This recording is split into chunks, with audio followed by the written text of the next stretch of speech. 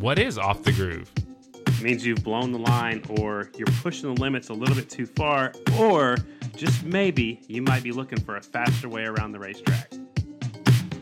Off the Groove with Scotty Dubler. April 3rd, 2020, episode number 126. It is Friday, and it is April. The spitting facts, man. I love it. Boom. What's going on, dude? Nothing, man. I'm just tired of sitting here doing nothing. You surviving or are you thriving? I'm barely surviving. I'm not making a paycheck, so I'm just trying not to spend any money, trying to stay off of anywhere I can shop, and just trying to stay safe. It's been funny of like me and the girl have been like doing the remote work and listening to each other's conference calls and stuff. She was on a conference call earlier this week and somebody asked her, if she's surviving. She goes, "No, I'm thriving." Like her and I are pretty serious introverts. Like this is normal for us, which sounds kind of weird for most people because they're like struggling. But her and I, we're cool with like hanging out at the house, working from home, and not really doing shit. So, well, me and my girlfriend, we have a list of movies and stuff we want to watch, and we watch something, we mark it off, and we look at each other like, well, now what are we going to do? And so we're ready to get outside and do something. We actually went and found a trail. Yeah, it's like a mountain bike trail, but we went kind of hiking on it, and there was a few people, so we'd stop and let them go by, and we stayed away from everybody, but we had to get out of the house, and we did that last weekend. So it's kind of nuts, man. You go out and you see people in masks and gloves, dude. It's getting kind of real for sure. Yeah, it's serious, that's for sure. Well, enough about the corona. You want to talk some flat track? Yeah, I do. So last week we talked and we said if we start the season off in Lexington, it'll be the first time that AFT started on a mile track in quite some time. Well, I didn't have my facts in front of me, but I did some research. Looked through the media guide, and 1988 was the last time we started on a mile, and that was the Sacramento Mile, and one of my heroes, Bubba Schobert, won that race. Oh, yeah? So they actually started the season in Sacramento? Yeah, there was like a little West Coast swing back then, and that was the last year that happened. Since then, we've started in Daytona. The way things are shaping up right now, I don't even know if we're going to get there for that Kentucky race. Trust me, I'm remaining optimistic, and I hope we get it in, and as well as the other 17 races. But the more I see, the more I start to think that may not be realistic. I don't know. Well, I don't know either, but what I do know is I talked to Steve Nace earlier in the week, and people from the fair board there at Springfield, Illinois, got a hold of him. Yeah. And they're planning on starting their season, or continuing their season, May 22nd in Springfield, Illinois. It'll be a three-day race. It'll be 2 days of short track and 1 day of TT, and that's Memorial Day weekend. Since there's no Grand National going on that weekend, that might be the next time we see some real racing. I don't know. We watched some pretty real racing the other night. That was pretty cool. The iRacing it's very intriguing. I've been digging it, dude. I'm telling you, it's the closest thing to real racing, and I found myself yelling at the screen just like I do sometimes watching a real race. The late model shit was pretty damn cool, though. Yeah, they were like 3 wide. We missed the sprint car part of it, but you can tell who's been driving these before. As they went on longer and longer, you could tell Kyle Larson got more and more comfortable driving that car. Yeah. And I talked to Graham about it, and she said Pa said that was the best sprint car race he's ever seen. And I thought, how cool is that, man? I didn't even generated. Yeah, I didn't even see the sprint car stuff, but that late model stuff was cool. For me, it was the coolest part about it was watching how the dirt changed in real time as they took laps, right? As it laid down rubber.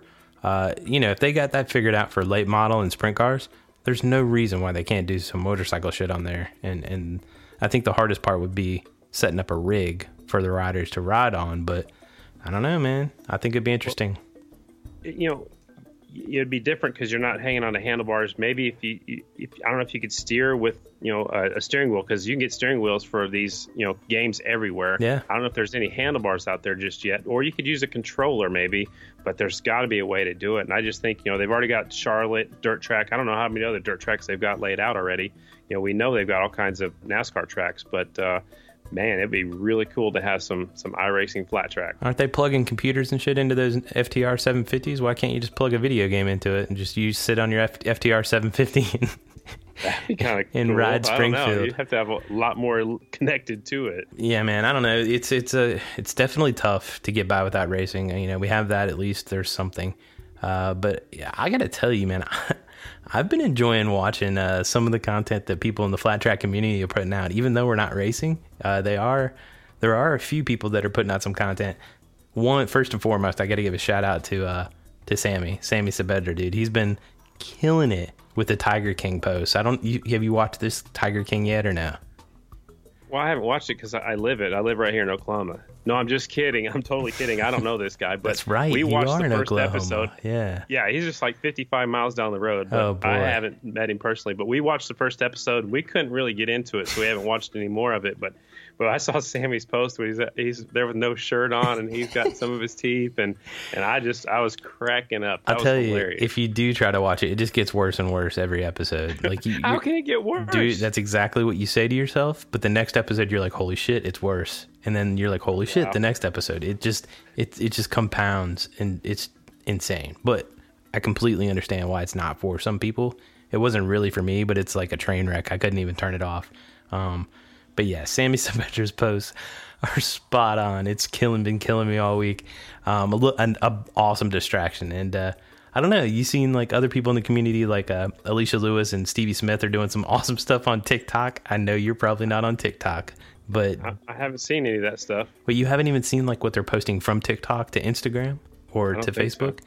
I don't think so. I've been laying low, man, just trying to take it easy. I'm gonna send you a couple clips after this, and you'll have to see it. Like Stevie Smith shit is hilarious. And Alicia Lewis is like doing she's doing duets with people and like dancing to songs. I don't know. People are trying to just have an awesome distraction from the chaos. I've seen Bryan Smith. Speaking of the Smiths, I've seen Bryan Smith put out some pretty funny content. Have you seen any of his videos? I saw one and I was cracking up. So he was sitting there behind his 450 Kawasaki, and he was pouring a fluid onto his back tire, and then he got a brush out, and then he said, "Oh, you're recording this?" And he took a drink, and it was badass beer.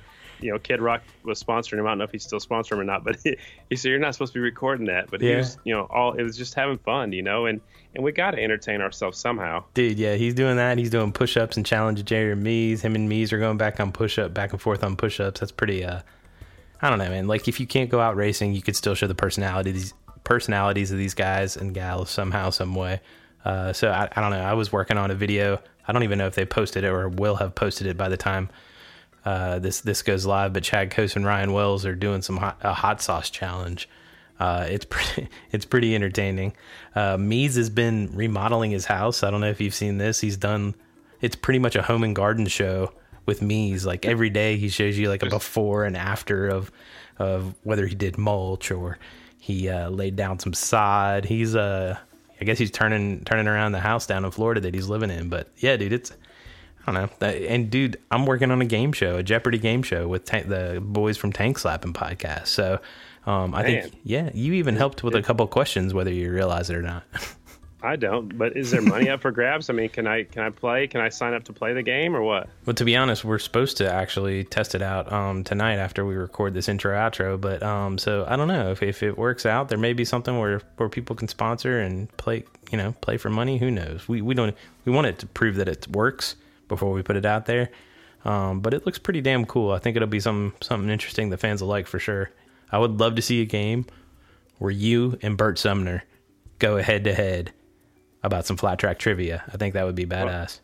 Well, I would say he would stomp me. He knows so much. He's forgotten probably more stuff than I know. And Don't sell yourself short, Dubler. I'm not kidding. I'm not kidding. He knows everything. You're pretty knowledgeable when it comes to the flat track world as well. But it would be entertaining as hell to watch you guys. I don't know how the hell we'd come up with questions for you guys that you wouldn't know, but maybe we can figure it out. I don't know. You probably have to go with some inside questions that only like some of the riders might know, right? Or a mechanic might know, like like what rear sprocket do you run on whatever track or something like that, Then you might stump both of us because we know the stats, That's good to know. We know the facts, we know the stats, we know the history of the sport. We might not know what gearing you're running on the Springfield Mile or whatever. Yeah. Now, we'll figure something out, man. I think it'll be fun. Regardless, all that stuff's like I said, a great distraction from all the things that everybody's dealing with. So I don't know, man. One thing that I definitely wanted to thank everybody for was the feedback from last week's episode. We got some good news from Ollie.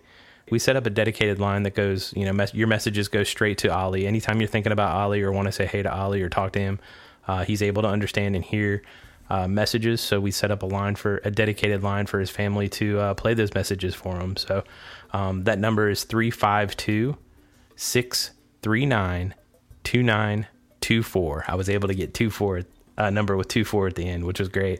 Nice. Again, that number is 352-639-2924. You can call, you can leave a message. You could just tell Oliver what you're doing that day. Any and all messages are welcome. I don't know, it's just really something cool that we were able to be a part of and help them set up. If you are outside the United States or you don't feel comfortable leaving a message, you can also email. That phone number is also tied to a Google email, which is calloliver24@gmail.com. And those messages can be read to Oliver. So multiple ways to send messages to Oliver. I plan to do it once a week at least, sometimes more probably. It's a good way to reach out to Oliver as he's going through his recovery and, help support the family and show him that we're thinking about him. It's not awkward or anything. You don't have to talk to anybody. You just go straight to a voicemail. You just leave your message and Oliver will hear it from you. So I think it's really cool. I'm glad you guys got that set up, and it's a good way to keep in touch with Oliver and let him know we're thinking about him. Yeah, it's super badass. And yeah, from what I hear, there's been several messages left already. So, and the family's pretty pleased with it. So it just makes you feel good when you can do something like that helps somebody you care about. So yeah, man. What's up? I got one more thing before we get into this week's guest. I talked about Steve Nace earlier. I talked to him earlier. They did move. He had 2 races in Indianapolis at Indianapolis Motor Speedway. Yeah. They had to move it back because the weekend that he was going to be there was part of a motorcycle event there. But they moved it back because they moved back the date, the Indy 500. So now Steve Nace will be there October 9th and 10th with an amateur short track and an all-star short track there at Indianapolis Motor Speedway, October 9th and 10th. So hopefully that's, everything gets going. We get back to normal soon, and hopefully we can go there. Recent update there from the Steve Nace front. So good to get that in there. And, it's funny that you mentioned Indianapolis Motor Speedway because our guest this week might have some ties to the historic track, huh? Yeah, and he might live there too, right? Yeah, I think that's the case. I think at some point he said he lives right down the road or a couple miles away. So I'm stoked about this one, dude. This is one of the guys in the pits that I feel like I say this a couple of times, but I truly knew absolutely nothing about this guy other than, he's been with Bryan Smith for a long time. And he's a badass fabricator, all things mechanical that you can customize on a bike and make it go fast. I really don't know anything about him at all. My first year in flat track was 2016, was the year that he and Bryan won that championship. So obviously this guy knows what the hell he's doing, and it was fun to watch him during that season. But as far as personally, I don't know anything about him. I don't know where he came from. So you're talking about the crew chief for Bryan Smith. Yeah, dude. Mr. Ricky Howerton. Ricky Howerton. You want to give him a shout? I can't wait, dude. Call him up. Let's do it.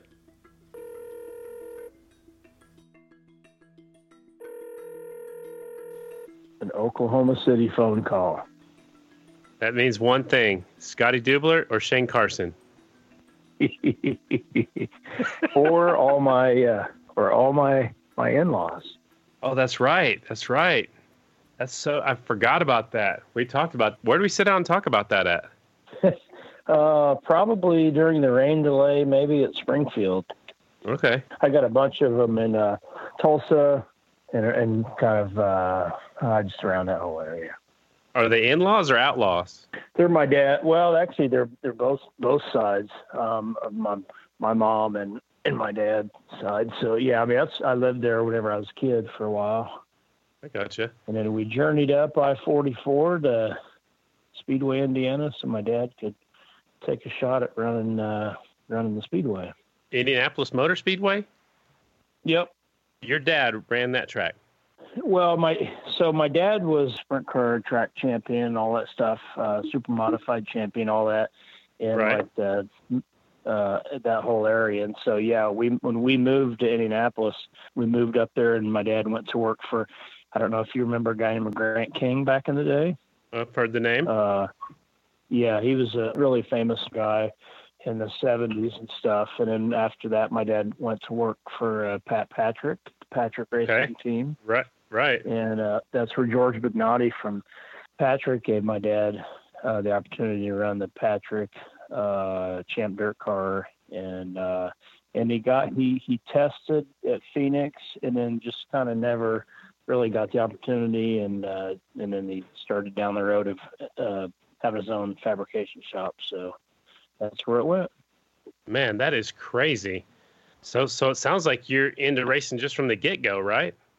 Yeah. Then my other side of the family, my wife Colleen. So I know I had met her at some time before my 21st birthday, but so my dad and her dad were teammates. My dad drove the STP Patrick Champ Dirt Car for Patrick, obviously, and my wife's dad was the IndyCar driver for Patrick. So our paths had crossed probably a lot of times before I ever met her. So what was her last name before you married her? Dallenbach. So Wally Dallenbach, right? Yep. So he came to Springfield with me a couple times, like in 2011, I think. He's been to a few of the races. So is Wally her dad? Mm-hmm. Yeah. Wow, and actually it's funny because so when Wally was in New Jersey, he actually wanted to be a motorcycle racer, a flat track racer. And he went to, I don't know, I can't remember what year it was, but way back in the day where he went to watch one of the flat track races. That's really what he wanted to do as a kid. And he seen one of the guys get killed at the races. And then he started looking to see how much the people that made in motorcycle racing compared to car racing. Right, right. So he kind of went down the road of four-wheel, but he made his career in four-wheel. But honestly, he's probably more passionate about two wheels. He's kind of like I am, he makes your living in one and kind of always kind of defaults back to the two-wheel deal for the stuff that you like when you're not working. Man, I love Wally, and I like what he does. I mean, he's a very good announcer too. I mean, I don't think he was trained for that. That's just that's Wally Jr. That's her brother. Okay. So Wally Sr. was racing. Yeah, this is my father-in-law. So I mean, he would have been racing in the 60s, 70s, and stuff. Very, very close. 2 times to win in the Speedway.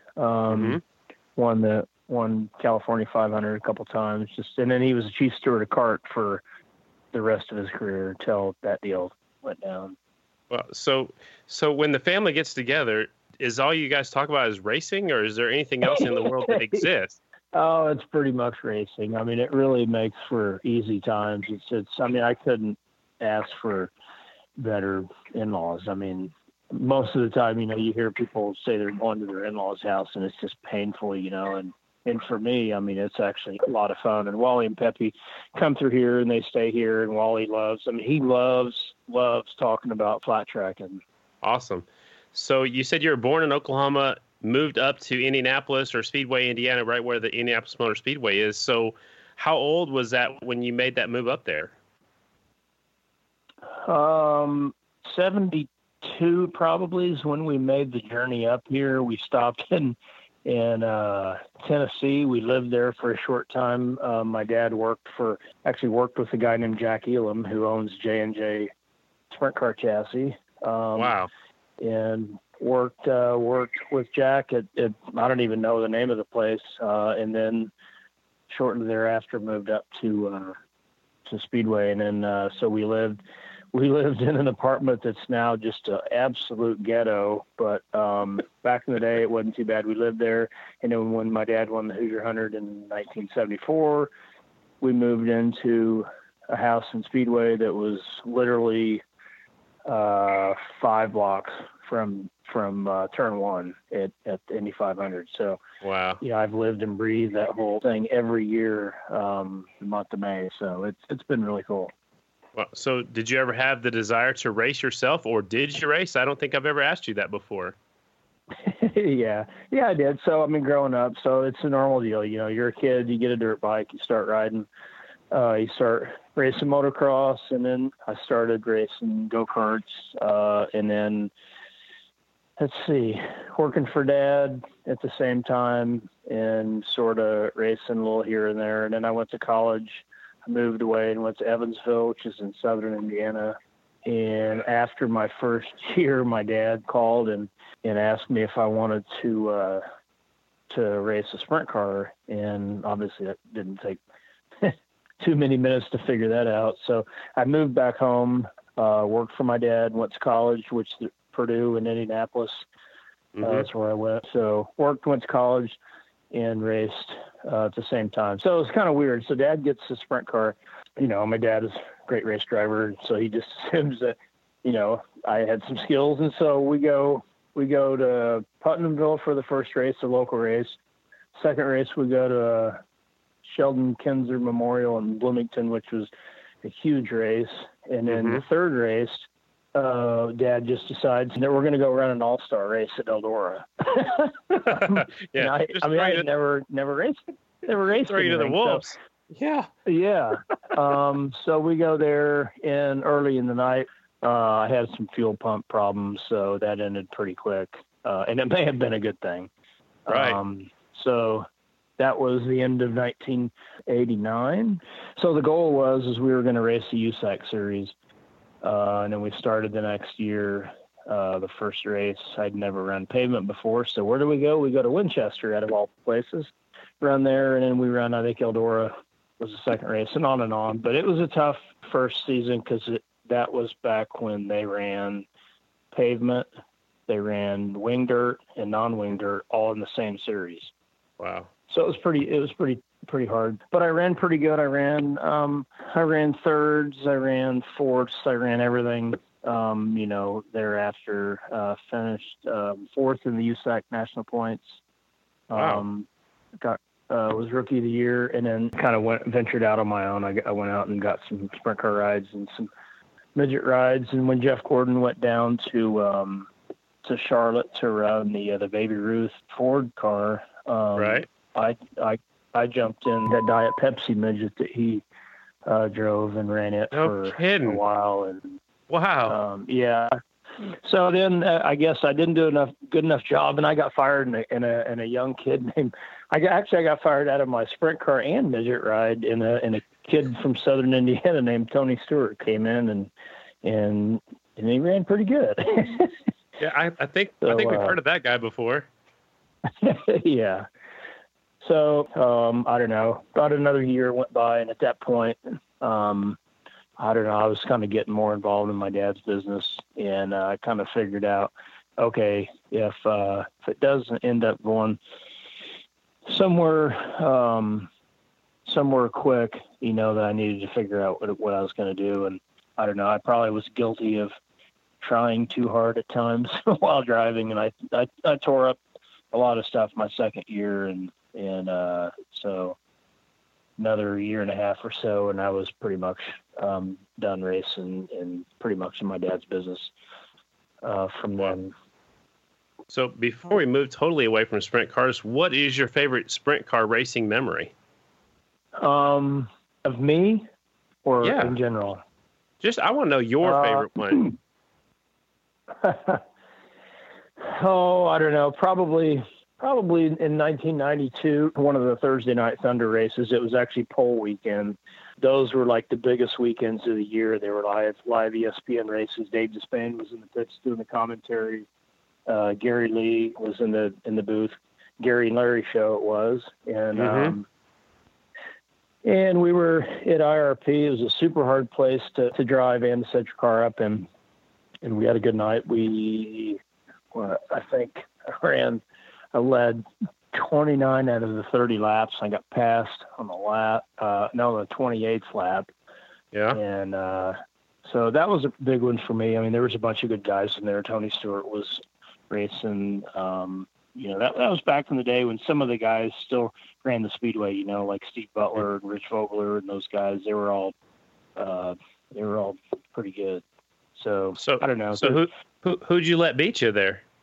Jim Keeker was in that V6 car. And that car was, I'll compare it to, I had the Kawasaki engine in my sprint car, and that V6 had the XR 750. And so there was a bunch of red flags in the race, which is typically not normal. And so me and Eric Gordon had raced pretty hard the whole race, and I had pretty much used up my rear tires in that V6.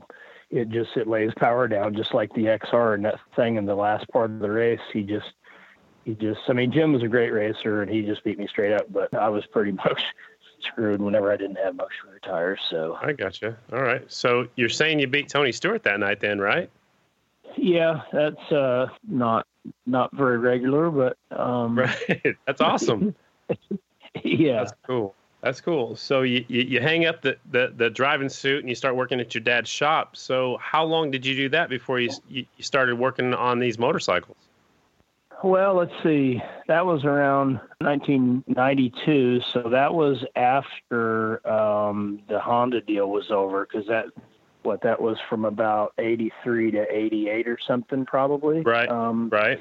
And the fact that being at the factory, Honda guys were just 3 doors down. That was, I really fell in love with that racing. It was so cool. And those guys I kind of idolized, Bubba and Ricky, and then all the guys working on the bikes. Sparky and Skip and TJ and Dave and all those guys, and then Gene leading the crew there. It was pretty cool. And so I still stayed in touch with Skip and still did a little bit of work on his motorcycles here and there. And so let's see, I got out of school in 92. And really kind of was away from it for a long time. Kind of started running business, sort of moving it into the exhaust fabrication side of it. And I don't know, in all honesty, it was kind of a harebrained deal. The whole motorcycle deal. I really just wanted to build a street bike that was a flat tracker. And so Jeff Gordon, the Speedway Engines Jeff Gordon, that was on my motorcycle team, he was still a huge flat track fan. He went to maybe Lima or something, and I told him, I said, man, I really want to build a bike, but I don't want to build a V-twin. I want to build a parallel twin. So he came back and he had some pictures of Mike Scott's parallel twin. So I called Skip and asked him, I said, hey, if I build a motorcycle and I put that parallel twin Kawasaki in it, would you build me a real race engine, build it just exactly like you guys would go to the Indy Mile with? And so he said, well, it's expensive, this and that. I said, Skip, just what's the number? So he gave me a number, and he said, are you really serious about doing it? And I said, yeah. I said, I want to build a really authentic bike that you could ride it to the Indy Mile and compete. And he said, I've actually been looking at doing one of those engines because I'm getting kind of burnt out on the XRs. They're a lot of work. They fail a lot for no real reason. And so we just started talking more and more. I bought an engine on eBay, had it scanned so I could have it as a computer model. And then I just generated a computer model of a motorcycle around that engine. And when they came to the Indy Mile in 2010, I went there because I wanted to see what this parallel twin and the real flat tracker, which at the time was Bryan Smith riding for Warner. I went and I still got pictures of it that night looking at it, which I had no intention of racing. I just wanted a street bike. And so it was kind of funny. So, Jay Springsteen, he can look different, like back in the day, he had long hair and all that stuff. And so I really, I knew, and I'd watched him race and all that stuff. And I can remember going up to Warner's pit, and I'm kind of looking at the motorcycle, and I'm kind of getting closer and looking, at a lot of the details and stuff. And this guy comes over in this raspy voice, and he gets real close to me. He goes, hey buddy, what do you think? And I'm kind of like leaning back because he's kind of intruding my personal space, and I look down to see his credential. I'm like, I'll be a son of a gun. That's Jay Springsteen. I'm like, man, This is cool as heck. So started talking to him a little bit. And then, so when we left that night, I think Bryan Smith had a fast time that night. And I don't know, I think he won Springfield and Indy that year. And then, so I kind of went to work at really, really drawing that thing. And then my dad talked me into making the second one for Skip.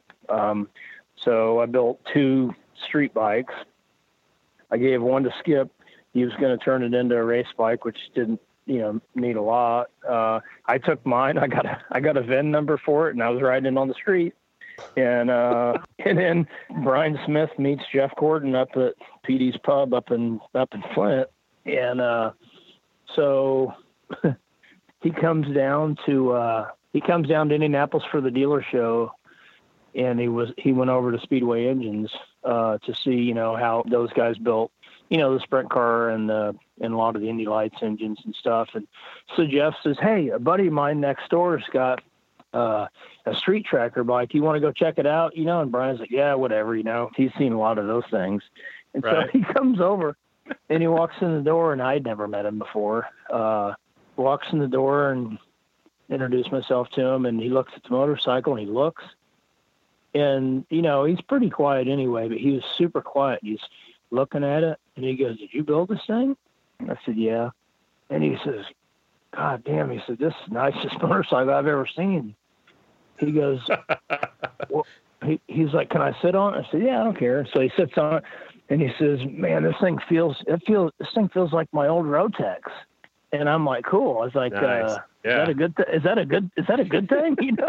I don't know. And so he right. says, "Yeah, man, those things are really small and all this." And I said, "Well, come check this out. I got the whole motorcycle drawn on the computer." And I brought the computer model up and was rotating it and moving the suspension up and down and taking parts off of it on the screen. And his eyes just got gigantic, and he'd never seen anything like that before. And so, he was in there for probably an hour or so, and he says, "Oh, what the hell are you going to do with this thing?" I said, "I'm going to ride it to Union Jacks. That's where that was our local watering hole back in the day." I said, "I'm going to ride it to Union Jacks for lunch and probably park it, and that's it." And he says, "Have you ever thought about racing it?" And I laughed because I know how a greedy racer thinks. It's always everything for them. So I kind of was joking. I said, "You mean like me race it? Like me ride it?" And he goes, No, me." And I was like, and I thought to myself, "Yeah, that sounds about right." Uh-huh. So I said, "No, I've never thought about having a race team or anything." I said it would be cool, but I said I don't have the money to fund a team. I said, and you got one street bike, And so we go to dinner that night, and we talked and stuff, and he was going to leave the next morning. And so before dinner ended, I said, "I'll tell you what, tomorrow morning I'll make a call." I said, "I don't know, the possibilities, but I do have a friend that is really, really, really passionate about motorcycles. And he was a hell of a racer back in the day in motocross, and he just loves two wheels." And that was Bo at Crosley. And so Brian left. I called Bo, and and Bo knew that I'd been building this motorcycle. And I tell him, I said, "Hey, this kid named Bryan Smith, he's a pretty good rider. He won the Indy Mile and blah, blah, blah, blah, blah." I said, "He wants to know if we would start a team and take, the bike that I've got now, get Skip's bike back, and then basically, have to, do all the rest of the stuff to start a team." But, I said, are you interested?" And he goes, "Well, how much do you think it would cost?" He goes, "How much do you think it would cost?" I said, "Shit, I don't have any idea." I said, "This is probably the dumbest phone call I've ever made," but and I'd known Bo for a long time. And so I just shot him a number, and honest to God, 2 seconds of silence. And he comes back and says, "I'm all in." And wow. So I'm like, "Oh man, that's cool." So yeah, I got Skip's bike back. Skip came to town. We had a little meeting, me, Brian, Skip, and just kind of formed the team then. And, Skip was a huge part of the team as he knew a lot of stuff. I mean, he was a great engine guy. He knew what not to do. A lot of times I'd have a lot of, stuff that I wanted to do. And he's like, "That's not going to work, So most of the time I'd just go out on my own and he would prove me wrong. So that's kind of the way it started. I mean, I had really no intentions of starting a team. So then we go to Springfield, and it was, it's me, Jeff, and Dink. We show up to Springfield, and we've been involved in racing our whole lives. We didn't really know anything about, the real details of flat track engine stuff, the chassis stuff. What's that? When Clayton's running through the pits, with the horn, I'm like, what's that horn going off for? And Brian's like, you guys got to get up to staging. We need nothing. Time to go. Time to go. So Brian wins the heat race, wins the dash, and leads majority of all the race, and pulls a pretty big mistake coming off of turn 4, getting off the groove. He said he had been leading so easy the whole day that he thought he was a sitting duck coming off of turn 4, but as it ends up, no one could have passed him. But that's, water under the bridge at this point. So, getting on the podium, I mean, hell, I didn't even know if the thing would run or if we'd qualify for the race. And so we really should have won the race. And so, we leave, and I was thinking, man, this is weird. This seems kind of easy, and so then we were almost, expected to win. So then I started to get, I don't know, I always kind of am my own biggest doubter, and I'm like, man, are we going to be one of those teams that was the best team that never won a race, So we went back to work, and we made some changes to the engine and the brakes and just a lot of little stuff that we needed to do. And we went to Sacramento was the next race for us, and we won. So, wow. That was probably one of the neatest parts of my racing life was when he won. When I got the ride around, I got on the back of the thing, and I remember I burnt the shit out of my leg, and man, that felt so good. And so as we go into turn 1 and 2, I was so happy, man. I grabbed him and I said, you did it. I said, you won. And I'll never forget. He turned to his left and he kind of patted my left thigh, and he said, no, he says, we won. And awesome. At that time, I knew he was a really, really good kid. Yeah. Man, that is such a cool story. I didn't know half of that. I knew bits and pieces of it, but I didn't know all that, how it all came together. And so that was 2012. You guys were really fast right out of the box, like you said. So 2012 and 2013, you won a lot of races, almost won the championship in 2013. And then you kind of made a decision to walk away. So what happened there? Were you just getting burned out?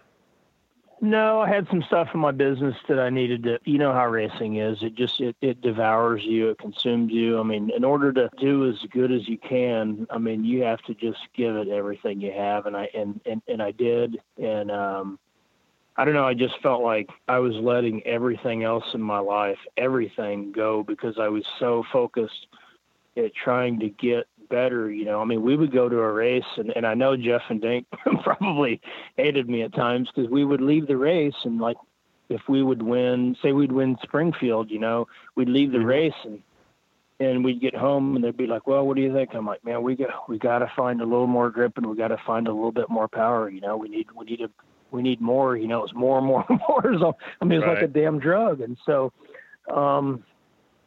I don't know. Yeah. So I kind of threw in the towel, even though I helped kind of get everything going for the 2014. Like I modeled that C&J frame that we cut the front of it off and modified a bunch of the front of it. And just a bunch of stuff to get Brian going and Bo at Crosley still supported him. And it was, I don't know, a matter of about 2 months.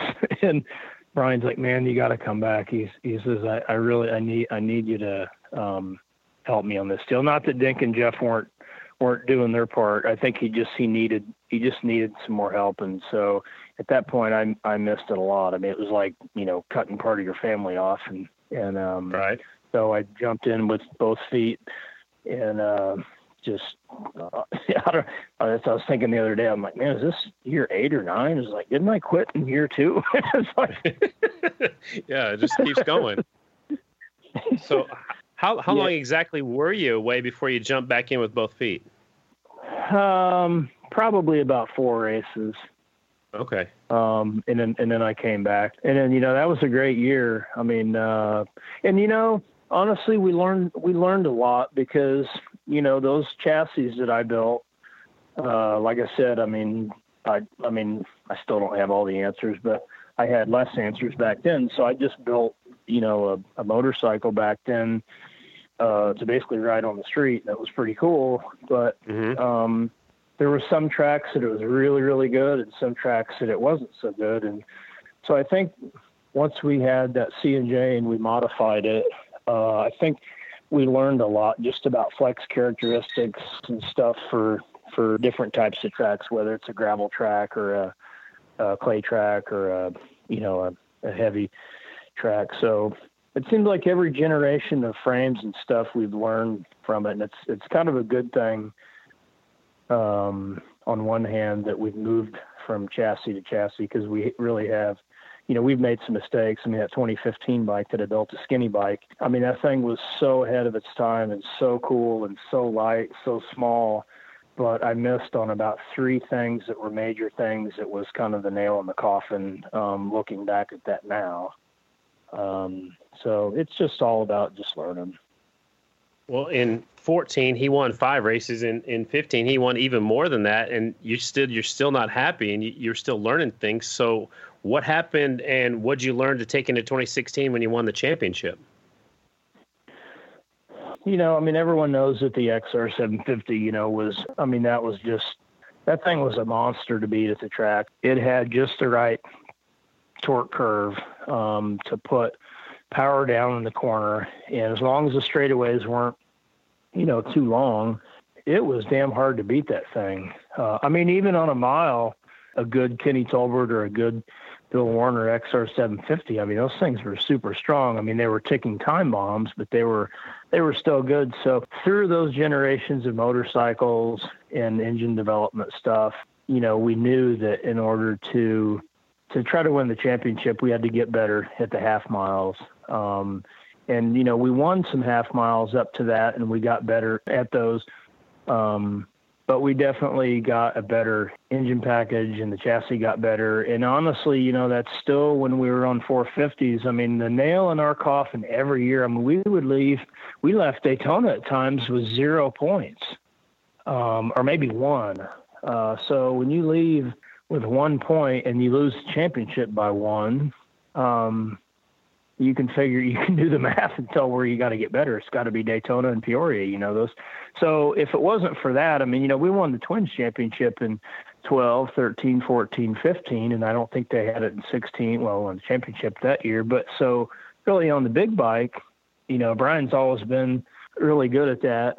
And in his defense, everyone says, well, he's a mile master, this and that. Well, yeah, he is, because he's super smart. But probably on the flip side of that, if he was riding one of Tolbert's XRs on the half miles and my bike on the miles, probably would have been pretty easy to win the championship like most of the years. But okay. So it was hard. I mean, and I kind of went through that same thing, when I moved into the Indian deal. Indian, when they came and we did that deal in 17 and 18, I mean, that was such a great proven chassis and engine combination that, everyone else could plunk their money down. But the thing about that whole program is once, I don't know, it's like we came out in 17 and did really good. We won like maybe 4 straight races or something. And then Kenny and Jared kind of got onto something, and we never figured out what they were onto. And we really, in my budget, I didn't have a lot of money to do a lot of development. And so we were kind of, I don't know, I guess if you could say if there was one reason why we didn't go back and do the Indian deal in 19, it wasn't because I had any issues with Gary or any of those guys, because those guys are really cool and they're great. I mean, they're actually really good friends. But if you're going to try to go beat me and Kenny, you got to step your program up, and we just really didn't have the money to do some of the development to do that. I mean, they kind of overachieved on their end of it. And you were trying to maintain it and have 2 bikes going. You had Brad Baker on one of them, you had Bryan on the other, so you had even more stuff going out. So it's hard to hard to get that going too if you're used to just running a 1-rider team. Yeah, it's hard. I mean, I kind of knew that going in, that it would be hard, because both guys, I mean, there's different personalities, there's different riding styles. Bryan prefers to have a bit more power, or he kind of gives command of the engine. And Brad, if anything, would rather have detune the engine so he can ride like Brad Baker does, just wide open all the time. And so it was definitely, for me, it was kind of a challenge to try to find that happy spot, and but that wasn't because there was any favorites or anything. I mean, actually Brad is a great kid. So the kid's amazing what he does after, he got hurt. He really is kind of an inspiration for people that have those injuries. But so yeah, 17 and 18, 17 was pretty good. And then 18 was kind of a struggle. And 19, when we ventured back to the Kawasaki, honestly, I didn't think that it was going to be that hard. I mean, it shows that the Indian is that good of an engine. It's got kind of that halfway in between the XR and the Kawasaki power. And, it educated me a lot in 19 because when we started out, basically it's me building motorcycles and the whole motorcycle and everything. And then Jeff and Denker doing the engine side of it. But, when you're going up against factories and stuff, it's tough. And so as you start out the year, unless you have a lot of testing, which we didn't, started off behind the 8-ball and really until about halfway through the year, maybe 2/3 of the way through the year, we didn't really figure out our engine combination until then because we were back and forth on chassis stuff and trying to figure out whether the frame was too stiff or not stiff enough or the shocks weren't right or, the geometry of the motorcycle wasn't right. So it's kind of one of those deals when you're not running like you should, you're looking for avenues to get better. And so we finally started changing some stuff on the engine side of it. Then we actually started getting going pretty good. And probably the last third of the season actually was, we didn't win, which that was a real bummer. I think we could have if we'd run the whole race at Meadowlands. But out of all the years, honestly, I probably learned more in 2019 than I learned in all those years combined. Because we had to spend so much time looking at shocks and forks and geometry on the bike and all the engine torque curves and all that stuff. So that's, I don't know, if there was an upside to 19, that would be it. Yeah, absolutely. That has to make it more valuable. You can take that stuff with you. I just have one more question on 2019. Did you start with the championship bike like you rode in 2016, or did you guys start fresh with something brand new? No, we started with new stuff. I mean, geometry wasn't that much different. There's a few things packaging wise to make it easier to work on the motorcycle, but about a third of the way into the season, was it different? Yeah. Was it different by a lot? No, not much. Okay. Honestly, after we won, I don't know. There's something about at the end of the year, especially the bikes that we won with. I didn't want to run those bikes. I put those up, and those things kind of mean a lot to me. And then I figured that after the 16 deal that we had learned enough that we could make the new bikes better. And the bikes were better because when we went to Minnesota, we took our 2015 bike that we won a lot of races on, and put the same engine in. And that was going to be, that was the tale of the tapes there to show, was it chassis or was it engine? And Bryan said, no, hands down, the 19 bike was better. Oh, wow. So, it was a long year. Yeah. Well, that's in the past now. So after 2019, you mentioned the opportunity development is something you value. So moving into 2020, is that something you can take with you to the factory Harley-Davidson Vance and Hines team? Oh, for sure. I mean, if I would have went there without knowing what I know from 2019, I'd have probably looked like a bonehead. There's for sure stuff on the engine side and the bike side that we've changed for sure for the good. I know that we haven't raced yet, but we've tested a lot. We've had a lot of really good tests, and I was really, really, really excited for Daytona. I mean, even though Bryan's not exactly a TT guy, that's what people say. He has finished on the podium there. I mean, he's finished second. So He's not that bad. And then you got Vanderkoy, who he's a good TT racer, and that kid will give you 1,000,000% every second on the racetrack, no matter if your bike's good or bad. And that's what I like about him. And then the young kid, he's Gautier. He's actually a great kid. He's quiet, but he listens a lot. He's a great rider, and he can feel a lot that's on the motorcycle. Bryan's really fussy, and he notices really small differences and helps you get your bike and your engine program better. Dalton can feel the same thing Bryan does. He just doesn't know how to communicate it yet. But when we go test, like the three riders will be standing there, and Bryan will say, getting in the corner, it kind of feels like this. When I just go to just pick the throttle up, it'll do this, and then Dalton he'll say, yeah, that's exactly what I feel too. And I think he's going to get there because he's got the skills and he's got the feeling that Bryan does. I think he's going to learn a lot from Bryan on how to communicate that.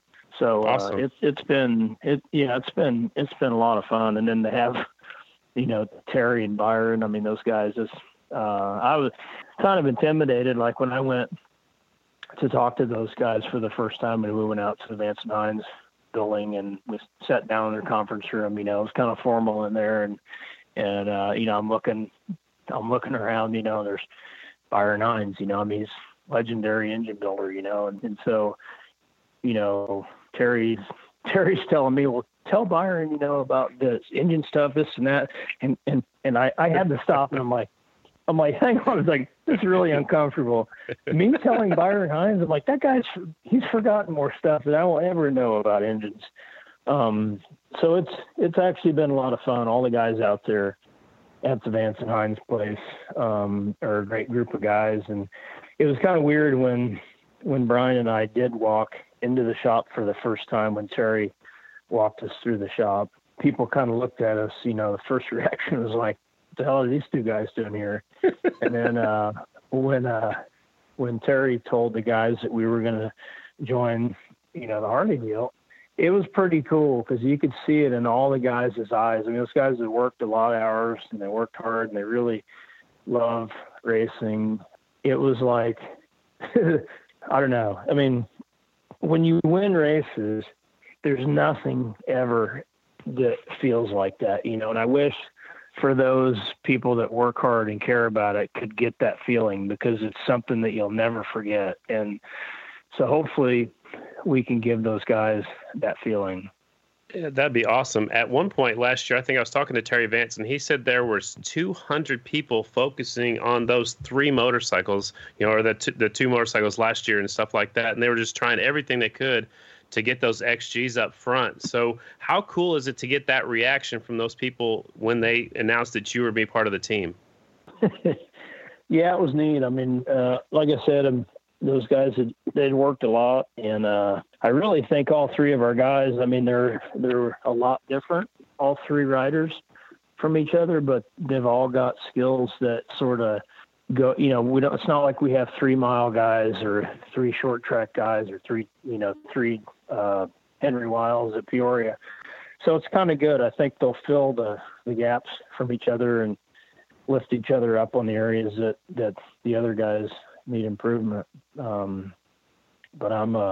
we've got a really, really good half-mile package right now that we've kind of already settled on. We're working on our mile stuff. I'm pretty optimistic. I mean, I got a lot of data from the last 8 years, and I think we're in pretty good shape. And it's my understanding that everything's being done at the Vance and Hines shop, so not at your shop anymore. Is that right? Yeah. No, it's all at the Vance and Hines deal. There was kind of a little bit of strange stuff in the media about that, I'm going to have my own satellite deal. And that deal was never, that wouldn't work anyway. I mean, that's not exactly how a team works. So, I mean, it's structured the right way, and I'm out there, 3 days a week or something, and just looking over stuff and kind of the ship in the right direction. But, I mean, they've really, I looked at all the stuff when I came into that deal. I looked at their engine stuff and the chassis stuff, and crazy thing is, you know how racing is. You've been involved with it your whole life, and it doesn't take much to be off, to be a long way off from the racetrack. So a little here, a little there, maybe a lot here equals, a lot on the racetrack. And they really actually they've got all the parts, like the big parts there. They just got to put the stuff together and put it together right without giving you the answers here, to get in the winner's circle. Do you think it's going to happen this year in 2020? If we go racing, yes. I do too. I love that. I love that answer because, everything's up in the air right now for sure. But I talked to Bryan as we headed down to Daytona, and he said that he's learned a whole lot in the testing. And he said actually in some parts of the track, it actually sounded and felt like and pulled off the corner like the old XR did. So that's got to be a good thing, right? Yeah, when we tested the first few tests, we had a bunch of different combinations there, and it was, a pretty slick track. It was a 3/8, pretty round track, where you're really trying to keep the tires underneath you, kind of similar, to a little bit smaller Texas. And testing went really, really good. I mean, we took the combination that they had in 19, and then we had a couple different versions of that, and then we had a bunch of accessories to go on it to change it there at the track, and unanimously all three riders were 100% like that thing is way easier to ride. Wow. And we made some chassis adjustments to the thing actually to get the motorcycle the middle of the corner to turn a lot better. So we left that test with a real positive outlook. I mean, and another huge part of that equation too, I think, was sort of the team gelling to make sure that, all the team guys got along and that they got along with me and I got along with them and the riders got along with each other and all that stuff. And that's what Terry said. He said, man, at the test, he goes, it was amazing how well everyone interacted, and I kind of looked at him. I was like, well, we're on the same team here, So I don't know what went on, but I actually look for really good things, because when we tested a second and third time, we just kept getting better and better and better. I mean, not by a little bit, by quite a bit. And we had some other bikes that we took with us to compare, where we were at, and so we're pretty close.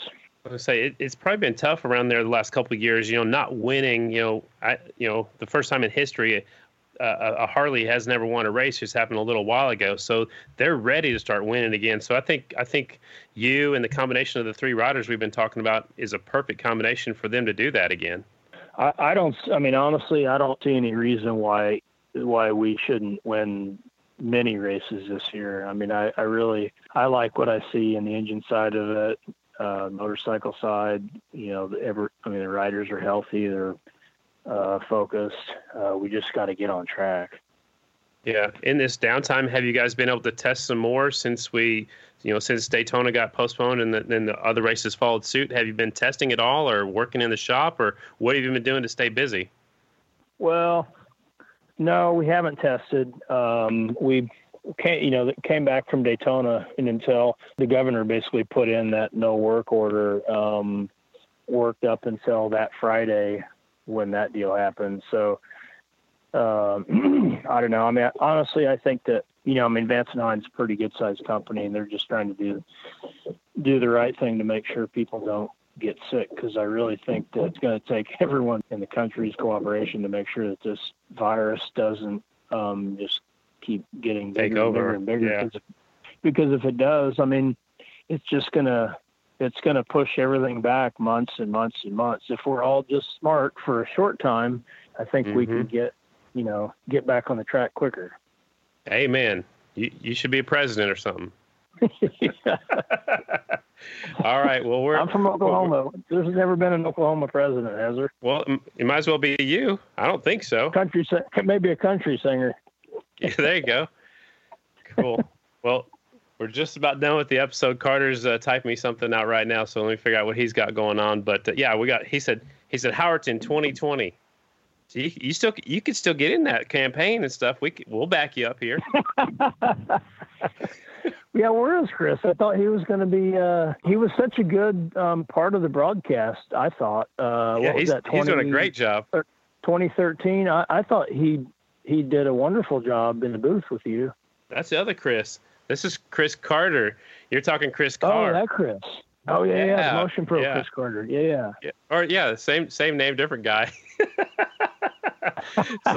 So we're near the end of the episode, and it's time for Graham's question. I don't know if you've met Graham or not, but that's my grandma, and she asks a question every guest we have, and she wants to know what Ricky Howerton does in his own personal time. Like, do you have any hobbies outside of racing? Because she's known your past and how much you've devoted into this racing program. So, what do you do in your spare time? Do you do anything for fun besides hanging with your family? I mean, up until this year, honestly, I haven't had any spare time. I know that sounds crazy, but I mean, I'd literally work 100-hour weeks for 45 weeks a year, and that's wow. It's been tough. But yeah, I mean, I love to cycle. I got a lot of road bikes and mountain bikes, and I did a lot of that before I got involved in the motorcycle side of it, and so that's probably the thing I like doing the most. My kids now are into driving and racing shifter go-karts. So nice. Dad's sort of the team mechanic and sponsor of the kids' shifter program. Right on. But it's kind of cool because I've always kind of wanted, I mean, I'm pretty competitive and it's always been pretty easy to beat your kids in whatever they do. And now the kids are old enough where they're beating Dad pretty easy, and so it's been kind of tough for Dad to swallow that, but it's neat to see. Yeah, that's pretty cool. Man, I got to drive a shifter cart one time, and you're like an inch off the ground, and those things are so dang fast, man. Oh, they're the best. They're fun. It's where the Formula One and the IndyCar guys, I mean, what they do to kind of go out and just train. I mean, they're super fast and handle great. Yeah, they stick to the ground. So to wrap up our episode, we have rapid fire questions. So tell me the first thing that comes to mind when I ask you the question. Are you ready? Yeah. All right. What's the favorite bike you've ever ridden? Now, remember, it can be a bicycle because we know you're into those. You just told us that. And we know you're probably more into motorcycles, but what's the favorite bike you've ever ridden? Colnago bicycle. All right. Is that a street bike or a mountain bike? It's a road bike. They're handmade Italian bikes, and they're okay. You're a motorcycle guy. You've raced flat track, and you know how just the frame that has the perfect amount of compliancy and stiffness where it gets grip and it's so pleasurable to ride. That's what the Colnago is. Okay, so like a road tax, like Bryan Smith said. Yeah. All right. What's your favorite racetrack? It could be cars, it could be Indy, it could be dirt, it could be sprint cars, bikes, motorcycles, whatever. What's your favorite track? One answer would be simply the Indy 500. I grew up next to it, and I've been there virtually until I started going motorcycle racing because we raced on Memorial Weekend. Mm-hmm. I was there. That's what we do for our living, is build exhaust for those cars. But I still get goosebumps on my arms when I think about that race. And when I used to hear Jim Neighbors sing Back Home in Indiana, it almost, it makes you emotional and teary-eyed. Yeah, that's awesome. So tell me something we don't know about Bryan Smith. Oh, boy, that's a loaded question. I would say what most people don't know about Bryan Smith is how smart he is. He's very quiet. He's an introvert. He doesn't let a lot of people into his close personal life. But he's super smart. And he's just a great guy. Family is a big deal to him. I mean, obviously it'd have to be to live in Flint without him moving. Right. But he just, he loves his sister and his mom and dad and stuff. He's just a great guy, but in between his ears, I mean, that's how he beats the guys, because he's just smart. Love it. Great answer. Who's your favorite flat tracker of all time? Boy, that's a tough one because, I like both of them so much as kids. Because if I say Ricky Graham, I know if Bubba's listening, he's going to get mad. Both of those guys I really loved as kids, and I'll love them forever. So I'm that's a coin toss. Okay, I'm right there with you. Those are two of my favorites as well.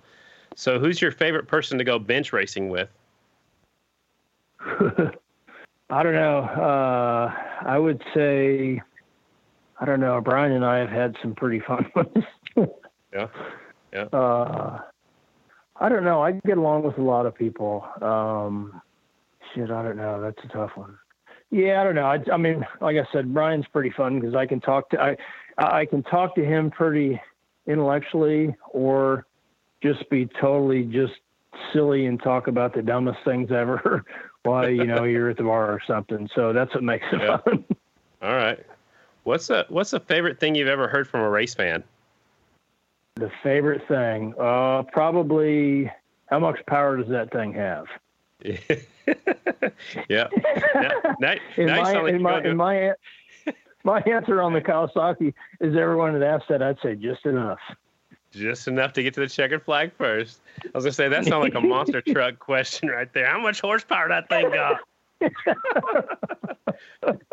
So, what's the first thing you do after you leave a racetrack?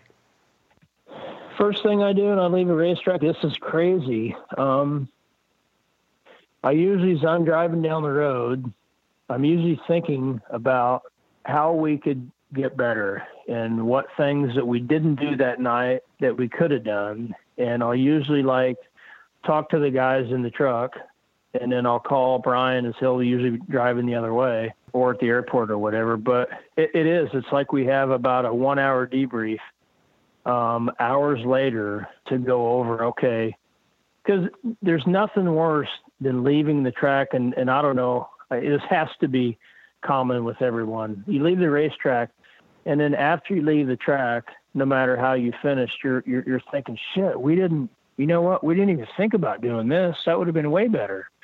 So that's usually what I do, is I think about what we need to be doing for the next event. I got you. That's a good answer. I like that. So the last one I think is the toughest one. We kind of save it for last, but what are you most proud of?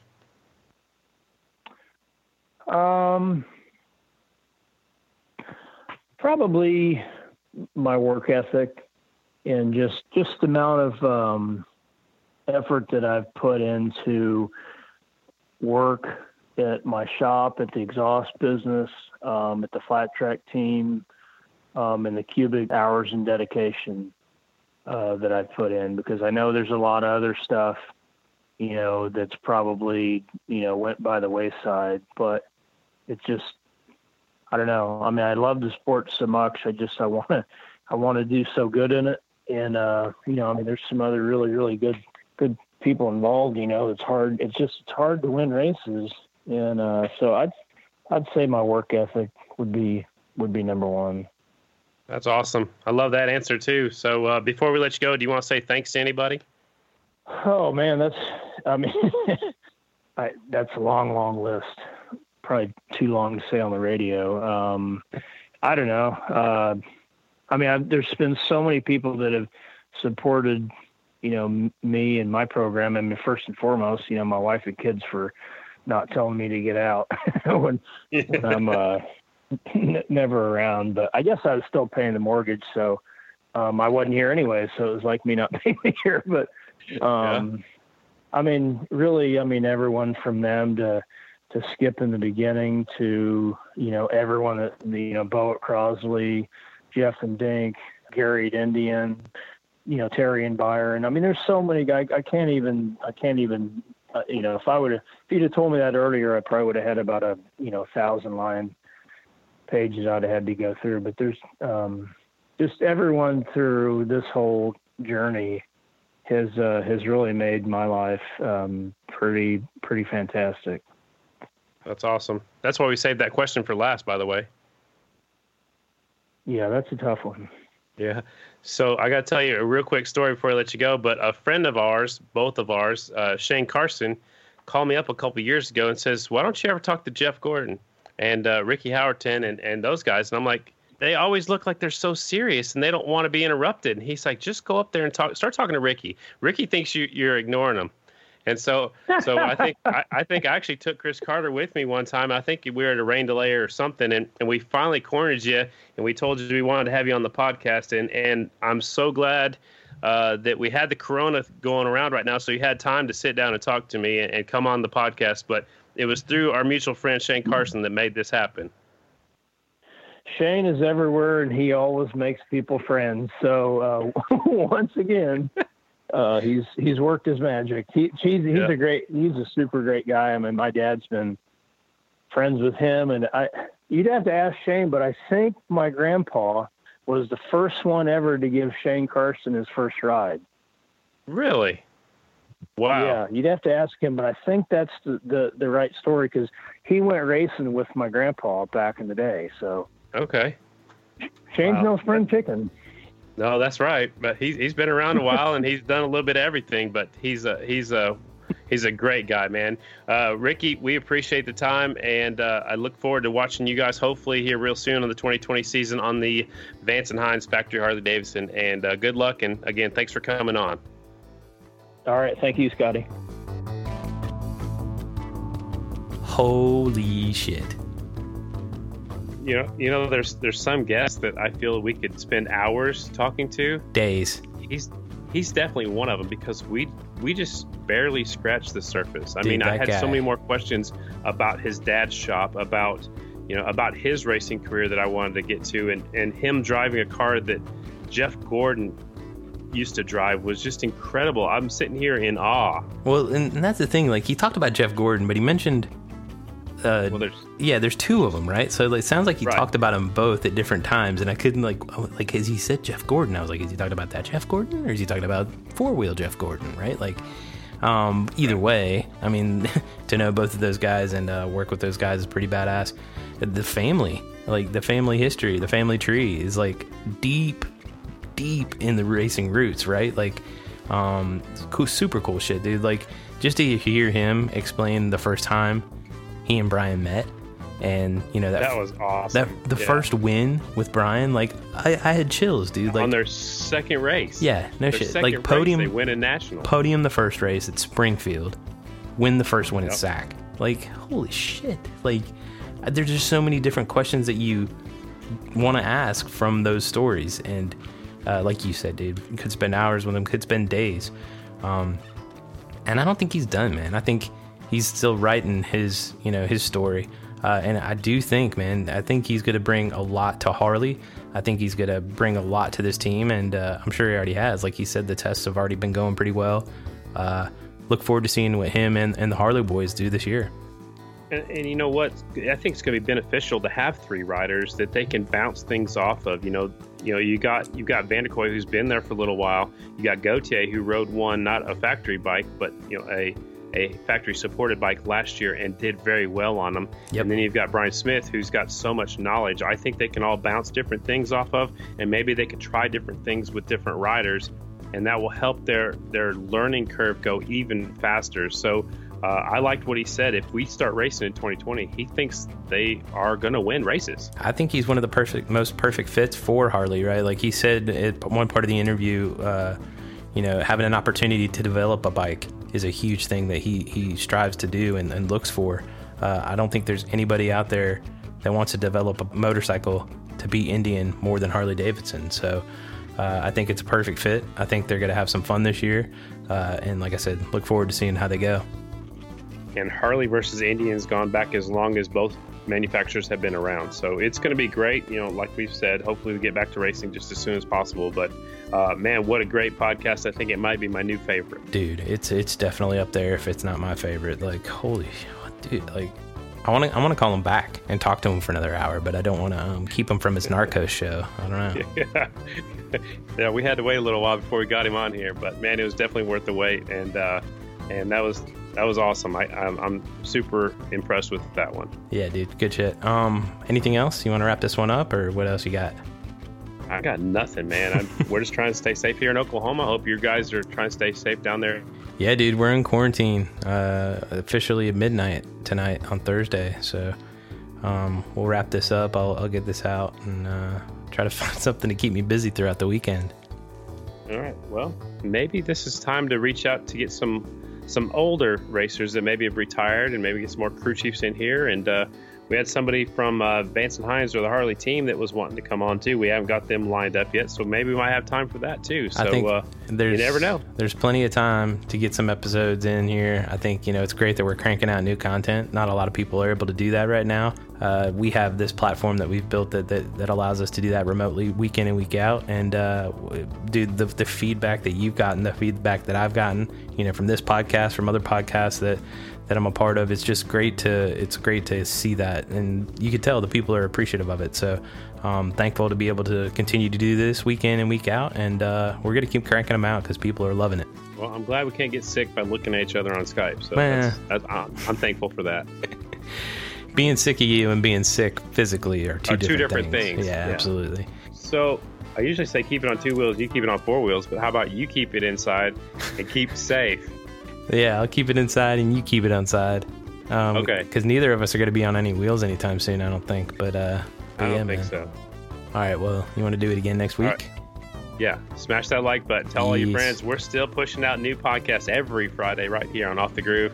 Thanks for everybody for tuning in, and we'll talk to you next Friday. Peace.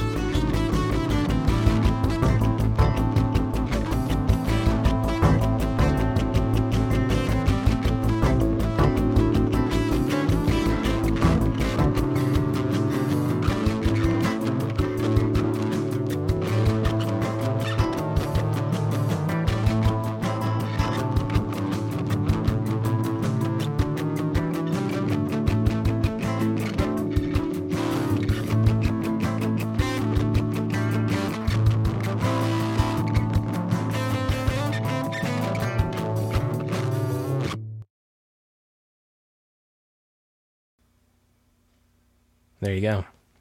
Corona. In the can. My Corona. It's Corona time. It's Corona time. It's Corona time right now. It's Corona time right now, man. Pop the top. Hey, babe, bring me a lime. Oh, boy. All that's going on the end. Fantastic. It's Corona time.